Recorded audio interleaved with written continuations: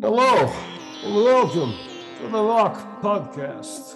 Yeah, how much are you paying me to say this? You got me cheap. Hello, everyone, and welcome to a brand new episode of the Vogue Podcast. Today, I'll be chatting with professional voice actor, father, I suppose, and a lot of more very interesting. Let's say he's a hero to a lot of people, right? Neil Newbon. And you also might know him as perhaps Nikolai from Resident Evil 3 remake or Heisenberg from Village. Welcome to the show. Thanks for coming. Thanks very much for having me. It's nice to be invited. Thank you. It's my pleasure.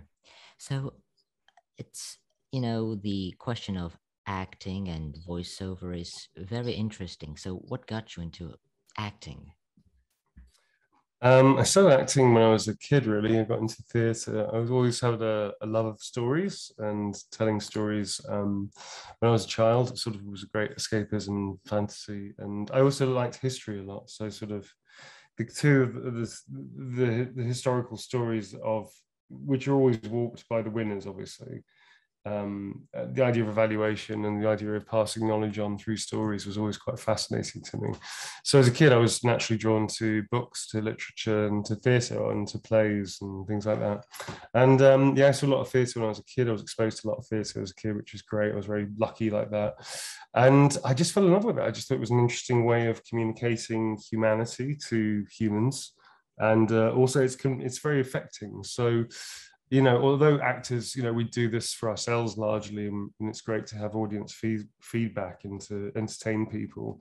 But the writers and directors and the people that create these amazing pieces that we get to be involved with, that you can change people's opinions very easily with watching something or seeing something or being affected by a play or being affected by television or film that's great. You can change your mindset. So there's a lot of power in that as a human being. Oh, yeah.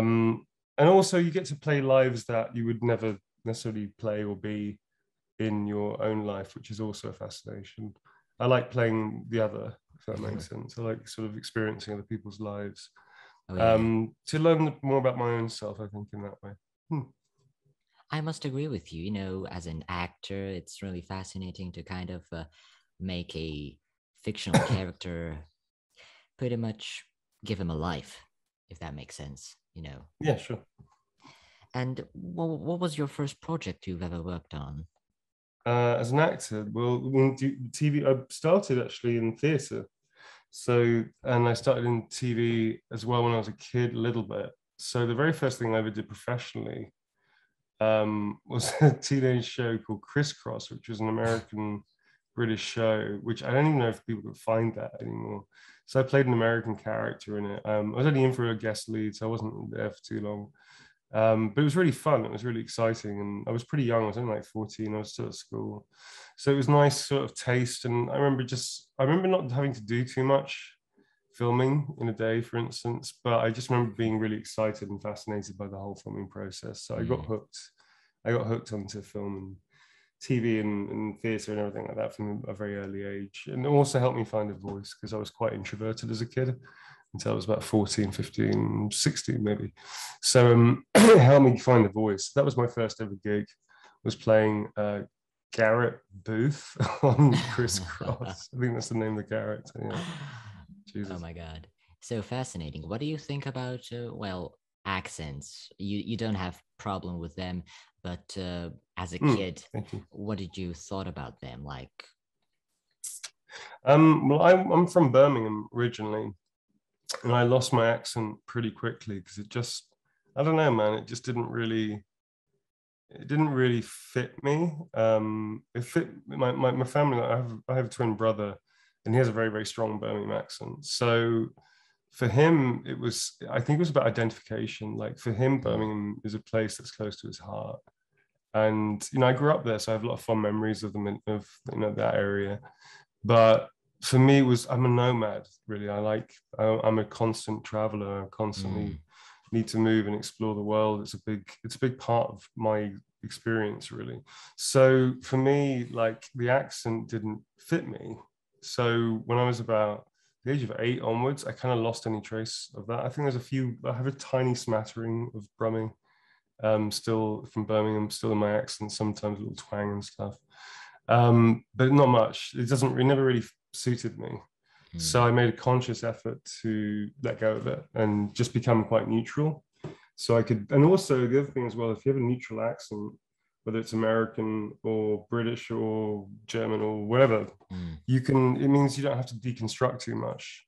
So knowing that I was going to be an actor from about the age of 14, 15, it was kind of useful to have a neutral frenetic accent because it meant that I could start making jumps to other accents a lot easier than having to like deconstruct a very heavy accent with very heavy leanings on certain words or diphthongs or things like that. Yeah. To then be able to like build up again. So this way it was kind of a clean accent to have. So yeah, I was kind of fortunate that I made that decision before I became an actor, really. Yeah. Yeah. What would you like perhaps recommend or advise, like a tip to the voice actors like that are trying to like perfect an accent or dialect? Several things. Base it on real people. Don't base it on films. So don't watch films and try and copy accents. Find real people in real life. And also don't just look at contemporary people in like, you know, the decade we're in and stuff. Go through the history of a culture and find like prominent, interesting people. Because sometimes you can find an accent which is like definitive of that country or that region or that town or that, you know, city or whatever. But then you want to be able to like live it. So I often think it's quite helpful, as long as it's appropriate to your character, to find accents of people that are similar to your character from that place. It takes a little bit of research, but I think it's very useful. The other thing as well is like, you know, like most things in acting, you should like invest in yourself. You should train. So find an accent coach. I mean, I still find accent coaches when I need to do accents I've never tried before. I worked on one recently that it was an accent that I sort of dabbled with a little bit, but I never really tried to train in it. And I found actually a lot of misconceptions about my idea of what the accent should be like was actually quite wrong. And because it was based on stereotype and the unknown. And I ended up working with an accent coach who was native to that country and who was fantastic. She was great and she helped me through. And I actually now am quite proud of the accent. So I haven't used it really since. So I'm going to try and develop it a bit further on something else. But it's interesting. It's an interesting one. I like it a lot. But again, it's like new. I haven't tried that before. So yeah, get a teacher, study, even if it's just a private teacher, a few sessions if that's what you can afford, whatever. But then also do your research and find people that are it's appropriate to maybe borrow their accent or borrow their manner, you know, because that also unlocks interesting things about people to bring to characters. Oh yeah. Like I always find like it's fascinating to watch real people. I'm constantly observing people really. Sometimes a bit too much, I think. So, but it is, you know, all actors that, you know what they're doing, I think would do that. It's not unusual. It's just that we're concerned with everything to do with humanity, you know, in terms of playability. Not sure if you heard about this website, but it's called the IDEO website, the International Dialects of English Archive, where you can pretty much select any part of the world and Asia, you know, Central America, whatever. It's really all parts of the world and listen to their accent. And I think that's just really fascinating. That's super cool. I mean, the other thing as well is that you have to be mindful of, you know, I mean, human beings can look like anything and come from anywhere to a point.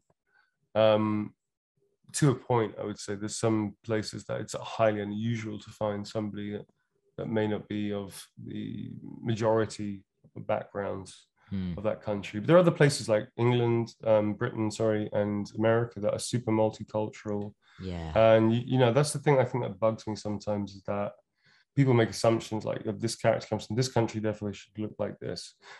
I think it's kind of nuts because obviously we in the real world, like people are constantly moving around. It's one of the coolest things about the planet. Oh yeah. And one of the most destructive things about the planet, I guess, as well. But you know, it's the thing that I think you also have to play appropriate to your background. I think it's, you know, we're now at a fantastic place of diversity, where, you know, especially in my industry specifically, where originally, you know, anybody would play anybody, which would be cool, but now it's actually more appropriate to to make sure the diversity casting is on point. It's hard to do that when you're doing mocap because sometimes you have zero idea and they have zero idea what the character might look like. You're just providing backgrounds. That's a little different because it's not really your fault if you end up doing playing a role that you have no idea what you're playing. You're just playing a background person, Yeah. But I think now with the leading roles, supporting roles, skinning, taking somebody's likeness, it's important to get that right. So I think it's an injustice of the industry, really, that for a long time people haven't been represented fairly. So it's good to see the equality coming through on every level, including my part of the industry, which is very cool. Yeah.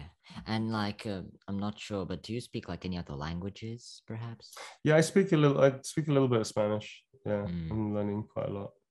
I'm still learning, but I do speak. I understand quite a lot of Spanish. That is, which is I just find it yeah. fascinating, when like a person speaks multiple languages. It's really fascinating to me. I don't speak multiple, man. I speak two, and one of them is like a beginner level. So. I mean, two is also, I think, cool. Two is cool. Two is far better than one. Everybody should learn at least an additional language. That should be like a mandatory prerequisite, and you should be forced to do that throughout your life to learn a language. You can switch languages, but it should be like a mandatory thing for every human being to learn the person's language. That primarily is because like you learn the language, you learn the culture, and I think that's the thing that kind of fucks me off about humans so much, that we can be so deeply fearful and ignorant of one another, which is a tragedy of our world, that people get so afraid of other people or other countries because they know nothing about it.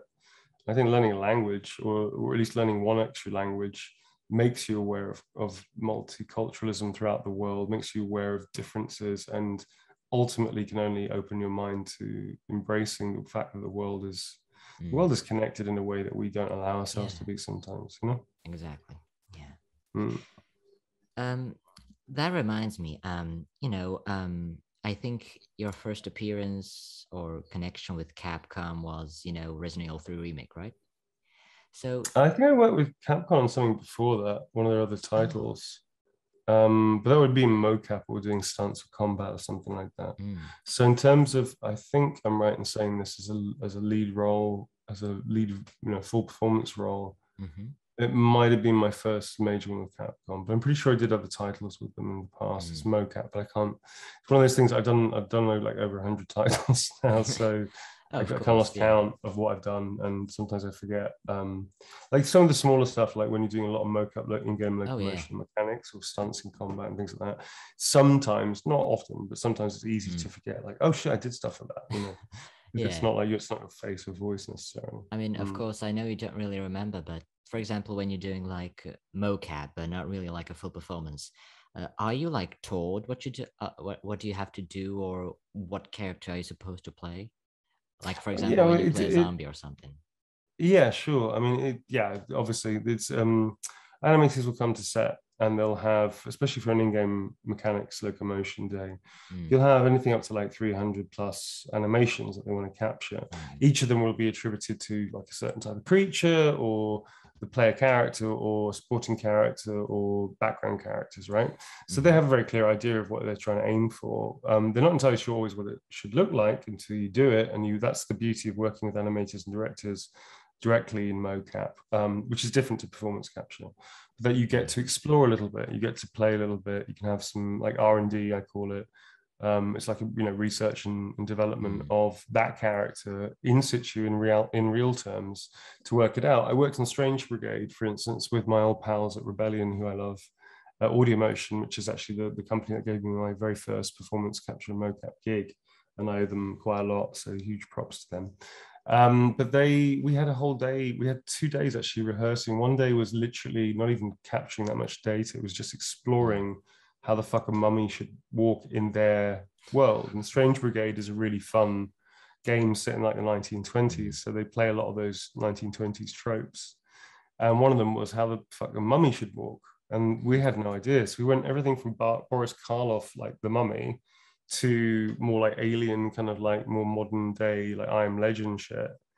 And we just explored everything. And in the end, they used like a smorgasbord of these different movements to create all these different characters. And you know, it was nice to see that work go into the game. It was like, okay, cool. I remember like we were trying to work that stuff out and breaking our arms and legs and necks and stuff and exploring, you know, all that kind of stuff. And Boris Karloff walking like this and all this kind of shit. So it was really fun. So days are like that for mocap. You can have a real mixed bag of stunts, of playground stuff, of weapon work, of just moving. They get heavy. It's not for everybody, and I think you need a real command of physicality of your body. You need to have a lot of skills as well to make a good mocap artist, actor. But there's also many actors that don't have a huge amount of combat skills, but are fantastic movement people. Will come into it and do it really well. So you know, mocap is a little different to performance capture. Though performance capture is more like cinematics and film and all that kind of jazz. I see. I actually think you did some mocap for the Lycans in Village, right? Yeah, I did. Yeah. They asked me to. It was really fun. Yeah, we had. Yeah, I went a bit AWOL. Not AWOL. I went a bit off piste. Let's say with some of them before. There's a video online actually of I was like tackling Todd. Oh yeah. Todd to the ground. Who plays Ethan Winters. Yeah. And Todd's great. Todd's a real laugh, and he's a nice guy. He's a really nice guy, and also he's a good sport, man. He like, you know, he got tackled by me, and I'm not a small dude. I don't know how many times, like a good half a dozen times or something. It's onto a crash map. I'm tackling him down and wailing on him as a Lycan, and he fucking took it, man. So you know, hats off to the dude. How can you even survive how can you even survive a session like that without like laughing or something? Because you know it's they're great. I mean, what I do is playtime, man. I don't view it really as a job. It's a career, but I don't really view it as a job. I mean, it's just it's an extension of being a 5-year-old for me. So I get to be a kid the whole time, obviously with a lot of focus and professional focus. Yeah, definitely. Commitment. You know, you leave your blood on the floor. But for me, it's playtime. It's just fun. It should be fun. Otherwise, why the fuck would I do it? You know? Exactly. And so, I mean, I think before RE3 remake, as you said, you did some mocap, right?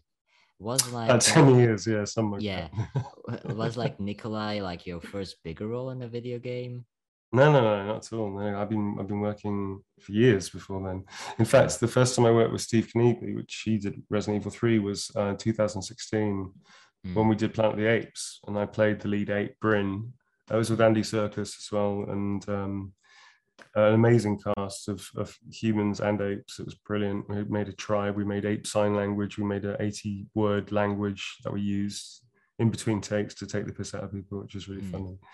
But it was great, you know, and I played humans, I played a supporting humans, I voiced 2 different humans and played a whole bunch of background characters, and also got to voice and play Bryn, who's the lead of the game. Now, it's not a game, it's like a mini-series, it's a TV mini-series for PlayStation 4. It should be treated like that, folks. Like, don't play it as a game, because actually as a game, it's really limited. But as a TV series, it's really fun. It's interactive and you get to make choices, but view it as a TV series. Don't view it as a game, say any game. It's called Planet of the Apes Last Frontier. But even before that, I was doing like Final Fantasy Kingsglaive. I was doing lots of voices for the Secret World, even like back in the day, which became Secret World Legends, which was cool. So I've been around for a long time. I've been working a long time. And before that, I was doing TV, film, and theatre. So it's not even like I just started and went into performance capture. I've been spending a long time as an actor, about 20. About 23 years now as an actor, professional, working every year, which is a blessing. So yeah, it's, you know, it's nobody comes from nowhere. I mean, there's an interesting story. Sorry, I'm really itchy. These little things just keep biting me. There's an interesting story about Sir Ben Kingsley. He went to America to receive like an MTV award for best newcomer or something like that. And he'd been like treading the boards like Patrick Stewart, like Ian McKellen. They've been treading the boards in British theatre, doing the most incredible work for like 20, 30 fucking years before they went out to America. So, you know, it's like, it's a funny thing with all this. People, they see you do one thing, they think, oh, wow, you just appeared out of nowhere and it's all just happened. Like, no, you work your fucking ass off. But I'm a great believer in craft. Craft is super important. I think without craft, you can flail along and, you know, you don't really reach your full potential. You have to be a crafts person in this game, regardless of what it is that you do in it. Yeah. I agree. Actually, that reminds me. So you live in Britain, right? And I believe the recording sessions for like RE3 and Village were in America, right? The No, US. that's not true. I live in America and in London. Okay. Live in Britain and LA.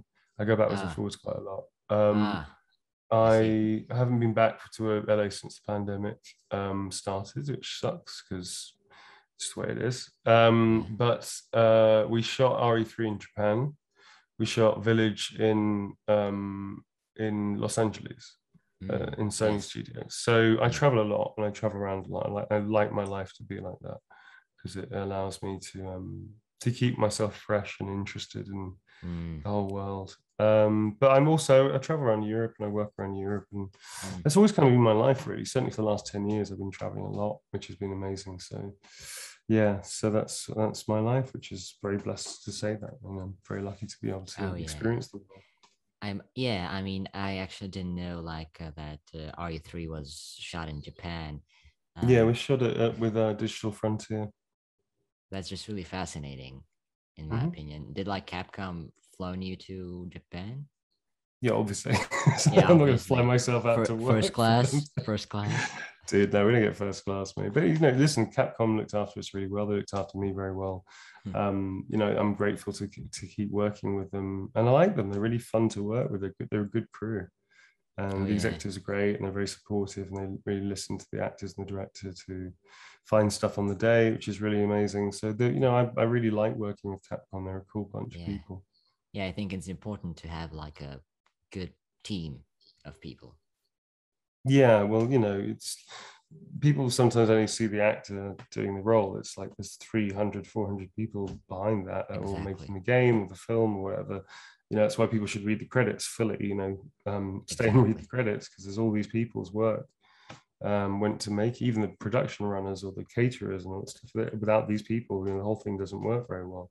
Yeah, So I'm lucky in games that there's not as many like the egos. I find there's not a huge amount of ego in game work. And sometimes in film TV, you can get into that whole star thing and celebrity thing, and it doesn't really affect games in the same way because you're kind of dressed mm, in this weird suit that's not particularly flattering, and everybody's mucking in like it's theatre, and you're in a mm, theatre stage equivalent, mm. and it's fantasy and weird, and it's really abstract and amazing and beautiful because of that. It kind of Mm. gets rid of the ego, quite frankly, because people that are insecure, it's a little terrifying for them, and the other people that are confident, they just tend to want to work. I'm not saying it doesn't happen in TV and film, of course it does, Yeah, but in the game world, yeah, for a long time it's been pretty chilled, which is great, which is actually preferable. Get on with your work. yeah, definitely. Um, the game world kind of improved throughout the years a lot. I'm pretty sure you noticed that. When was Mhm. like the first time you did mocap? First time I did mocap was about 11 years ago. That was with Audio Motion on with Ubisoft on Ghost Recon Future Soldier. That was the very first time I stepped into a suit. Did a 3-week gig with them, working with US Navy SEALs, doing tactics and things like that, and then doing cinematics. It was brilliant. It's really fun doing stunts and combat. Yeah, it was really fun. I know that this might be an interesting question, but how long did it take to like record everything for like a village? How much sessions did it Um, take and all that? I actually can't remember. I think we did 2 main sessions, and then we did 2 VO sessions, split over like 6 months, 8 months, something like that. Mm, I was coming off like a whole bunch of jobs, so in between doing that, I was also on like 4 other projects. So I was mm. going from LA to Hungary to back to LA to Japan to back to Hungary to then I was to Switzerland. I was literally like all over the Yeah. place. Back to the UK as well. So I was on like a whole bunch of. I mean, I just now wrapping up the ninth out of 10 projects I've had in just under 2 months.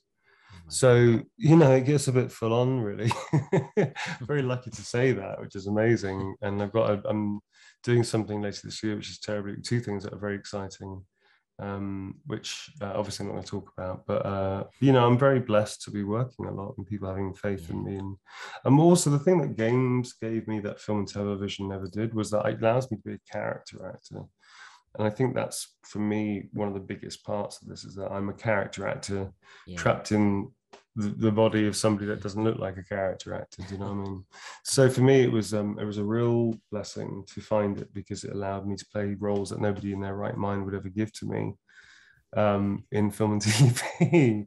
So yeah, man, yeah, games. I owe games a lot. Yeah, it's great.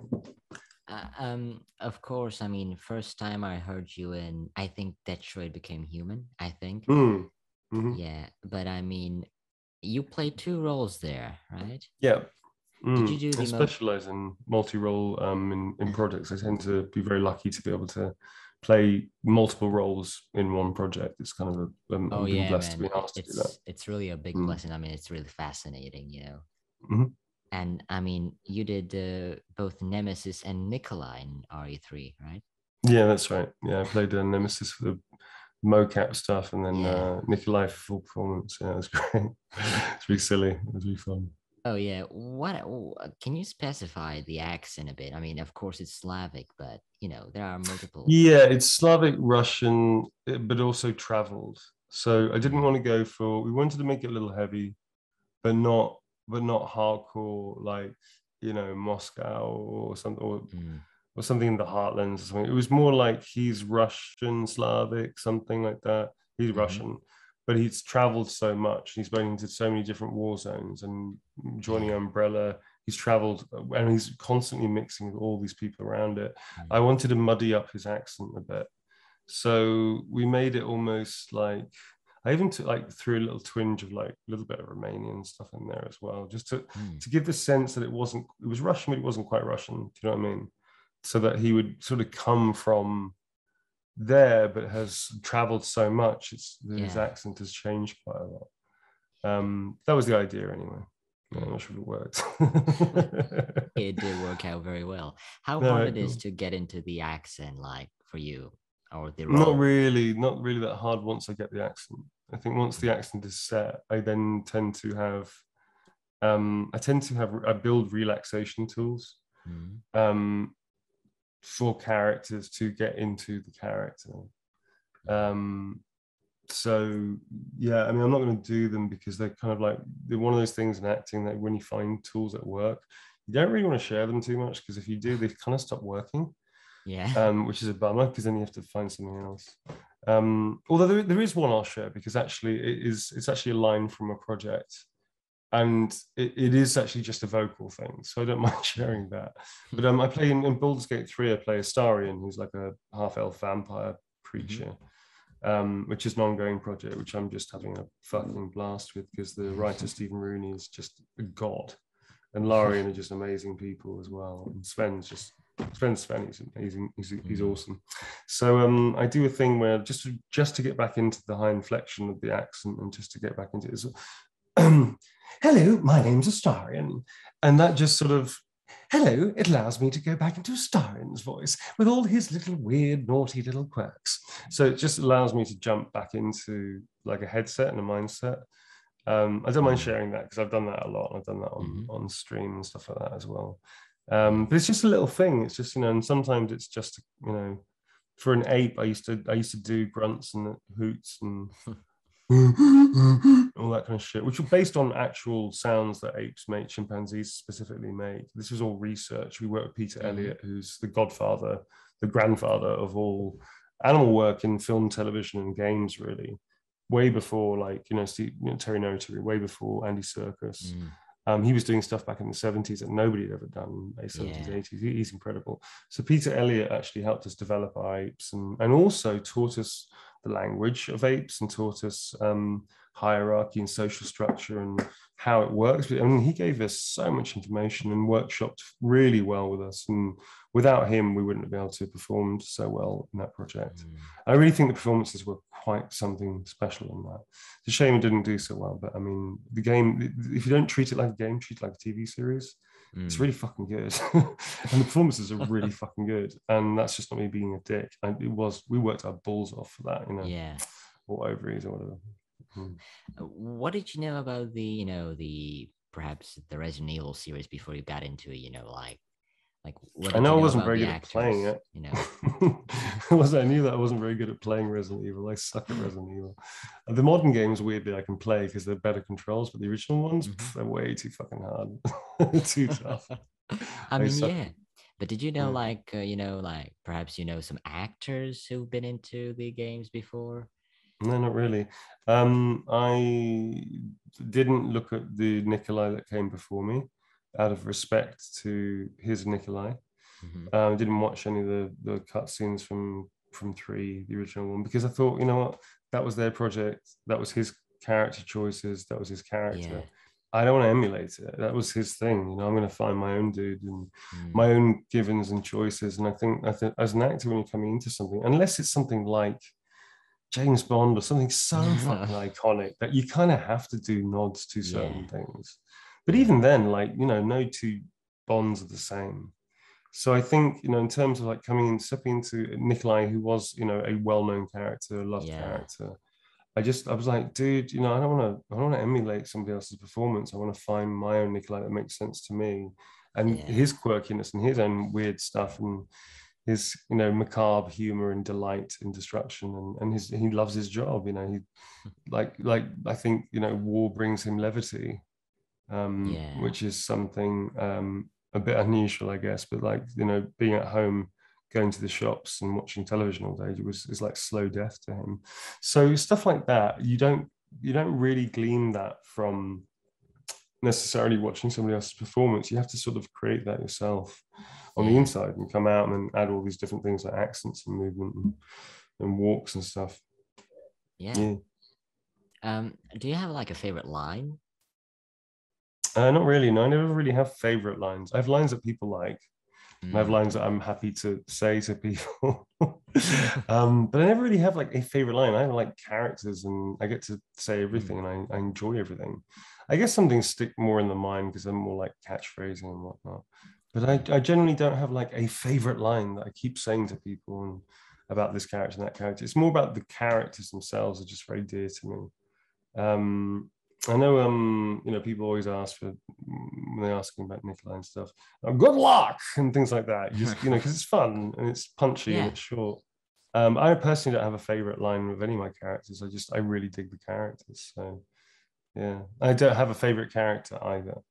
I have characters that have been like super interesting to play and have given me like huge. I mean, Astarion I'm playing at the moment. There's so much to play with because the game is so big. Yeah. We still haven't finished shooting, man. I've been shooting for like 2 years already, and we still haven't Oh finished. dear. We're probably not even halfway yet. I mean, I as don't know. long I'm as not there's sure how work. long it's.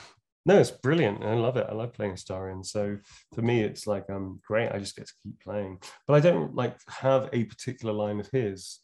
I don't even know how many we've done. At least, well, released is at least 5,000 lines Oh minimum. dear.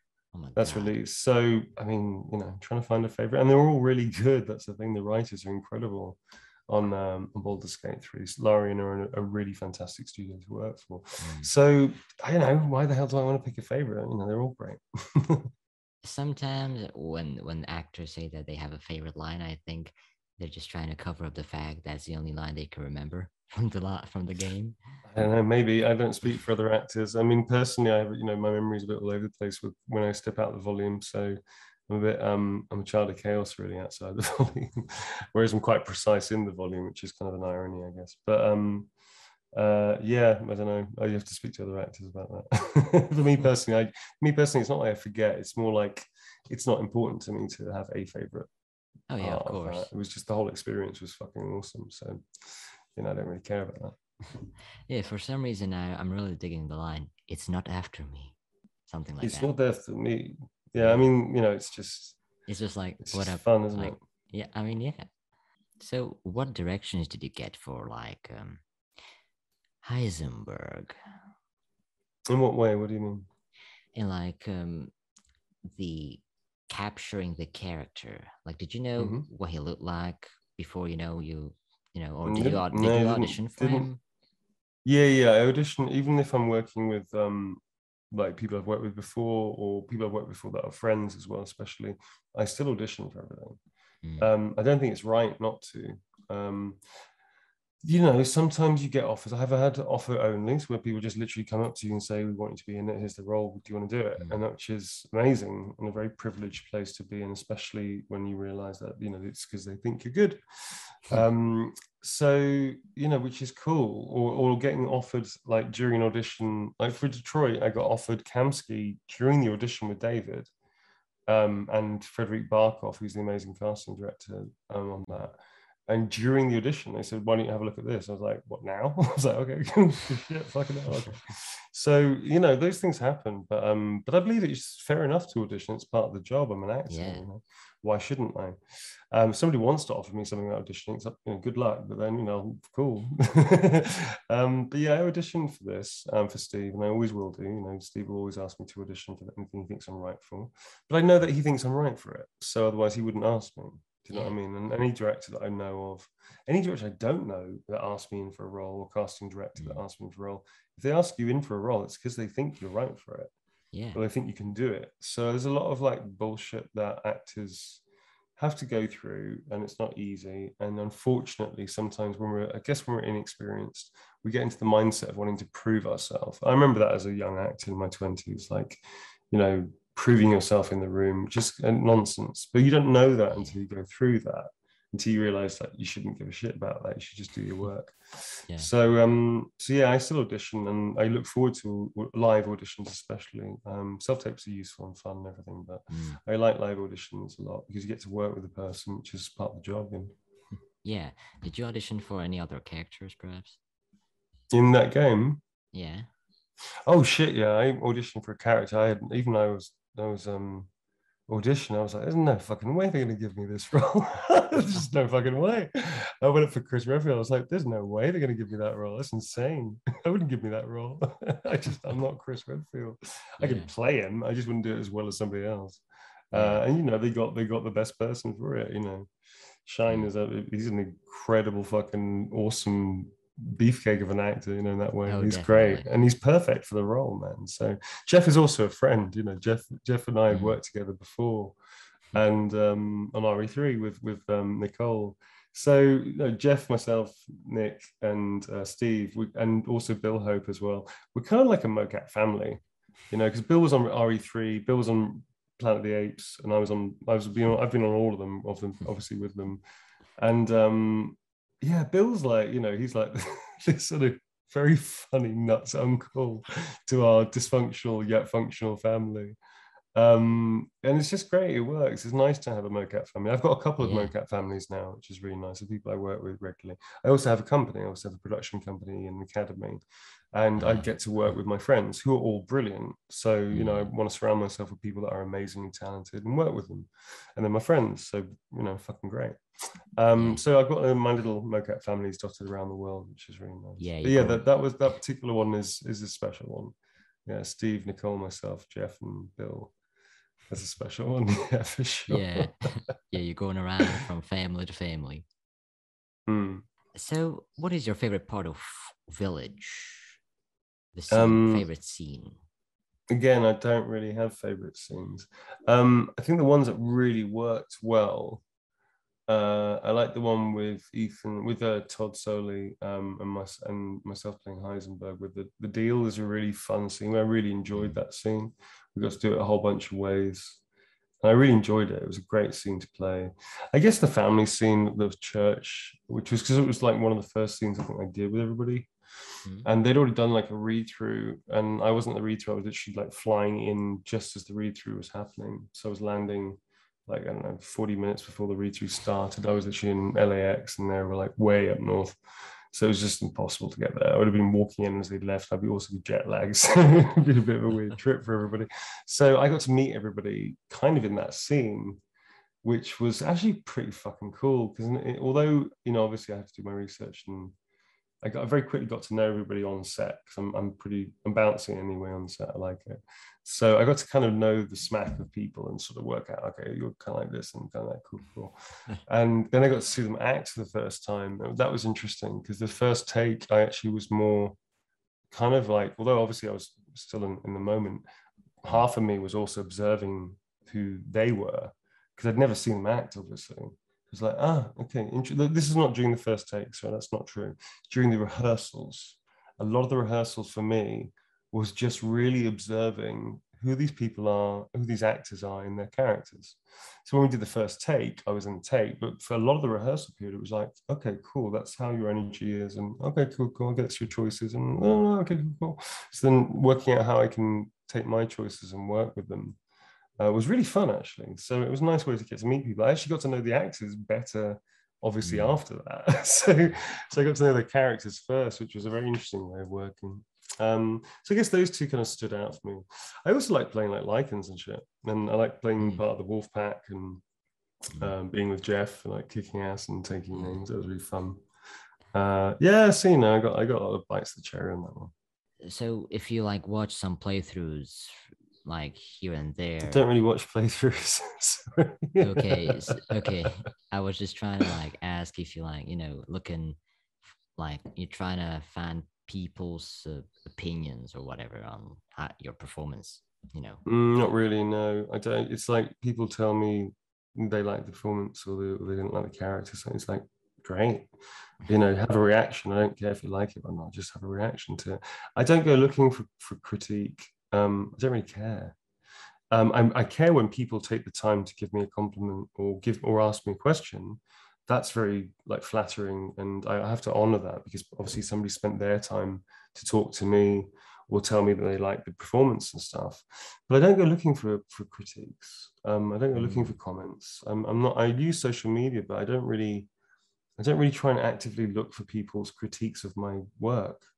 Because it's like, dude, you know, the second that I do my performance and the director's happy with it, I'm happy with it, and we're all happy with it, then it's out in the ether, and that's for the audience to decide how they feel. And their judgment is totally legitimate. And if they hate the thing, if they love the thing, that is completely their prerogative and their choice. Why do I care, you know, which way it falls? Because it's like, that's for you. Make up your mind and love it or hate it, and you know, talk about it and be interested in it. And it doesn't make a huge difference to my work in that way. I'm not going to take notes from people, but neither am I also going to think, you know, let this good vibe of thank you know, you're amazing, actually also affect me in a negative way to make me think that I'm fucking like the best in the world, because obviously I'm not. But you know, it's like I don't go looking for comments, and I don't really read social media outside of like, you know, skim, you know, obviously I read everything to a point. I don't take anything to heart. So if somebody, I've had like, you know, people being abused, it's like, cool, meet me in the street. You know, let's talk face to face about whatever it is that you're upset about, because I kind of feel the conversation might go in a slightly different way if we meet face to face. You know, I've had people trying to I say, fight me and stuff. It's like, dude, really?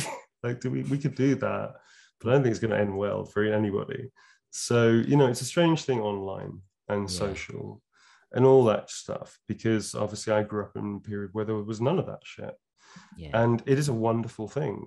It's also equally a terrifying, dangerous thing when people allow it to be terrifying and dangerous. Oh, definitely. I mean, you know, people always talk about like they're being bullied at home online, and you're going, turn it off. Don't fucking read it. I mean, you know, educate children, teenagers, adults, to don't fucking read it at home. At home is your sanctuary, man. If you're getting bullied, and I was bullied for years as a kid, my bullies were all face to face, though we didn't have social media. So I guess I was lucky in that way. I saw them coming. But for me, it was like, cool, I can deal with that face to face. So the idea of somebody trolling me on social media is like, big whoop, you know, great, cool. But new generations, new technology, new culture, new ways of thinking, I get it. You know, people are affected by that. Here's the thing, folks. If you're being bullied online, turn it fucking off. Put down the phone, put on a movie or play a game, or speak to the people that are your real friends, and ignore those motherfuckers. Because quite frankly, that's all the power they have. An anonymous troll or somebody who's hiding behind a fake account or catfishing. Fuck it. You know, turn it off. Your home is your sanctuary. Your room is your sanctuary. Do not let that infect it. So for me, it's like, you know, I mean, again, it's like I really respect and I really am flattered by people who take the time to say nice things. I do read them. I just don't let like my ego get fed by that stuff, because I think it's very dangerous to take your foot off the gas, because then it's like, well, those characters I really liked, I worked really hard on them. So if I just assume it's going to be brilliant and don't do any work, that's equally dangerous. Yeah. So I have a very Zen approach to the stuff. You know, I'm happy for the person that enjoys the work. I don't try and, you know, feed myself off the comments, because that's not really what it's about. I hope that makes sense, because obviously it's quite of a complex thing to talk about. Definitely. Yeah. Yeah. So, yeah. What do you think about, like, you know, like getting like invited to interviews and all that, you know, like getting the attention? What do you think about that? Well, I mean, the main thing is I just talk about my work and promote the work I'm in, and promote the actors and promote the directors, because that's my job. Part of my job is to do press for the jobs I do and to talk about that. My private life is off limits. I don't talk about my private life. Because if you know too much about me, you're not going to know about the characters I play. That's going to supersede that. And my life is not as interesting as a character, because nobody's written like a film, game, theatre piece about my life. So you should watch the characters and also see it's like, that's not what I make my money from. I make my money from entertaining people in other people's stories. I don't make money off my private life. So that is private, which is fair enough, because everybody's entitled to that. Definitely. So I think that's the thing. It's like, that's the attention stuff is incredibly flattering. I like the fact that people have a reaction to my work, and that people take the time to say things that they really are sincere about. That's a huge bonus. That's very flattering, and I'm very grateful to be in a position where people actually can do that. It's nice to be able to hear that. But I think the thing is that I've never really courted attention. I don't need to have that kind of fame is a really fucked up thing. Like, you can't control fame. You can try to, you can manicure it and manufacture it and blah blah blah blah. But dude, honestly, like, talent outs. And I think if you're a crafts person, you just focus on that. You may not be able to control like people's attention on you, and it is flattering, and it is like a real bonus to have that in an actor's life, because it means you're doing your job well. I would think, but you shouldn't try and court it. It's a dangerous thing to expose yourself in that way and try to ask for people's attention. That said, it's a personal choice. So that's just for me. That's my personal opinion. Other people can do whatever they want to do, and they're free to. But I like doing interviews about the work. I like doing interviews about promoting acting. I especially like talking about performance capture and promoting voice work and that stuff, because that's where my passion is. I still do TV and film, but I've got a huge passion for this side, especially for games and animation and stuff. So I'm cool with it. But I've also done it a long time now, so it's nice to be able to support and champion the projects, directors, producers, writers, games developers, other actors, and all the people that champion me. So it's nice to pay it back. Definitely. So, and for the grand finale, would you mind saying a few lines from, well, other village characters? Like, could you say perhaps, this supersized bitch is but a child, and her devotion to you is questionable, as Heisenberg? No, dude, I'm not saying other people's lines. I'll say Heisenberg's lines, but I would not do justice to do other people's lines. That's not happening. So pick a Heisenberg line. Happy to do that for you. Okay. Perhaps I don't know if you're aware of because I just have Maggie's like voice lines in my ear, and it's like, I'm not going to compete with that. She's just nailed it. Robbie Robertson's an amazing actor. There is no way I'm going to do that better than her. So I'm not even going to try. So dude, I'll do anything from Heisenberg. Please, you ask me from Heisenberg, please. Thank you. Do you know this meme? Not sure if you've seen this video, but someone made a video and it was about Uno. Uno. No, I don't know what you're talking about. And basically it was Heisenberg and Lady Dimitrescu arguing about Uno. And, and it's a little random, but all right. and you were like, I don't fucking have Uno. Right. Okay.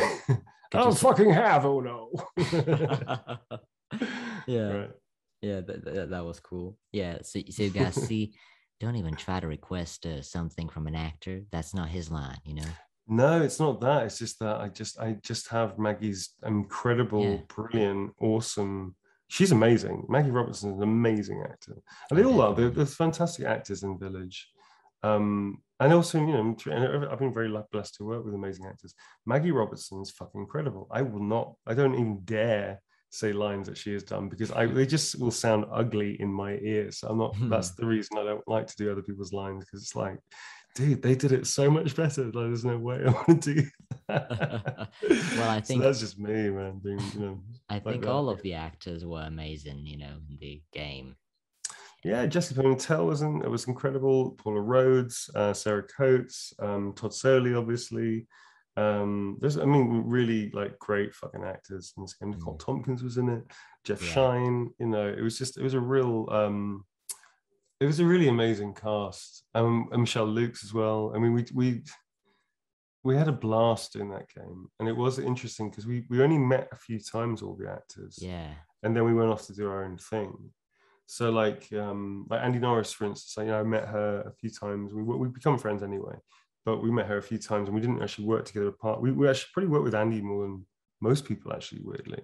But Mm. Todd was like the conduit between all of us. So Todd obviously worked with everybody, Mm. and it was interesting to work like that because actually the moments that we were all together was kind of cool because it was like, okay, cool, we get to really feel each other out, and then we Yeah. go off and then we can use those experiences together. So yeah, but I don't like doing other people's lines because it's like they did it better. Like, let them do it, you know. Yeah, actually, I'm like the same with this. So thanks for pointing that out. Yeah. No, it's a personal preference. It's not like No, it's but not I mean, gospel. I think that too. I mean, why would we just butcher a line from someone, I think it's okay when you like, you're doing a Scarface impression or something. That's completely legitimate. But if you've been in something, it's like they did it better, you know. Let them do it. I think there's a difference between impersonating a character and, saying their lines as a completely different character. No. It's different when you're in the project, man. You know what I Yeah. mean? It's a little different, I think, because it's like, Oh, I yeah. don't know, it just feels a bit weird to do that. So, yeah. If I'm happy Yeah. to say anything else as Heisenberg, that's fine. Thank you so much to Neil Newbon for joining me on the Vogue podcast. Thanks Now, very much for having me. is there anything that Heisenberg has to say about the Vogue podcast? Oh, you're not even local. I bet your podcast must feel pretty tough, huh? Let's see what you're really made of. Vogue podcast. Ah, so you're not local? Let's see what you're really made of, viewer. Don't forget to check out the Vogue Podcast's social media sites.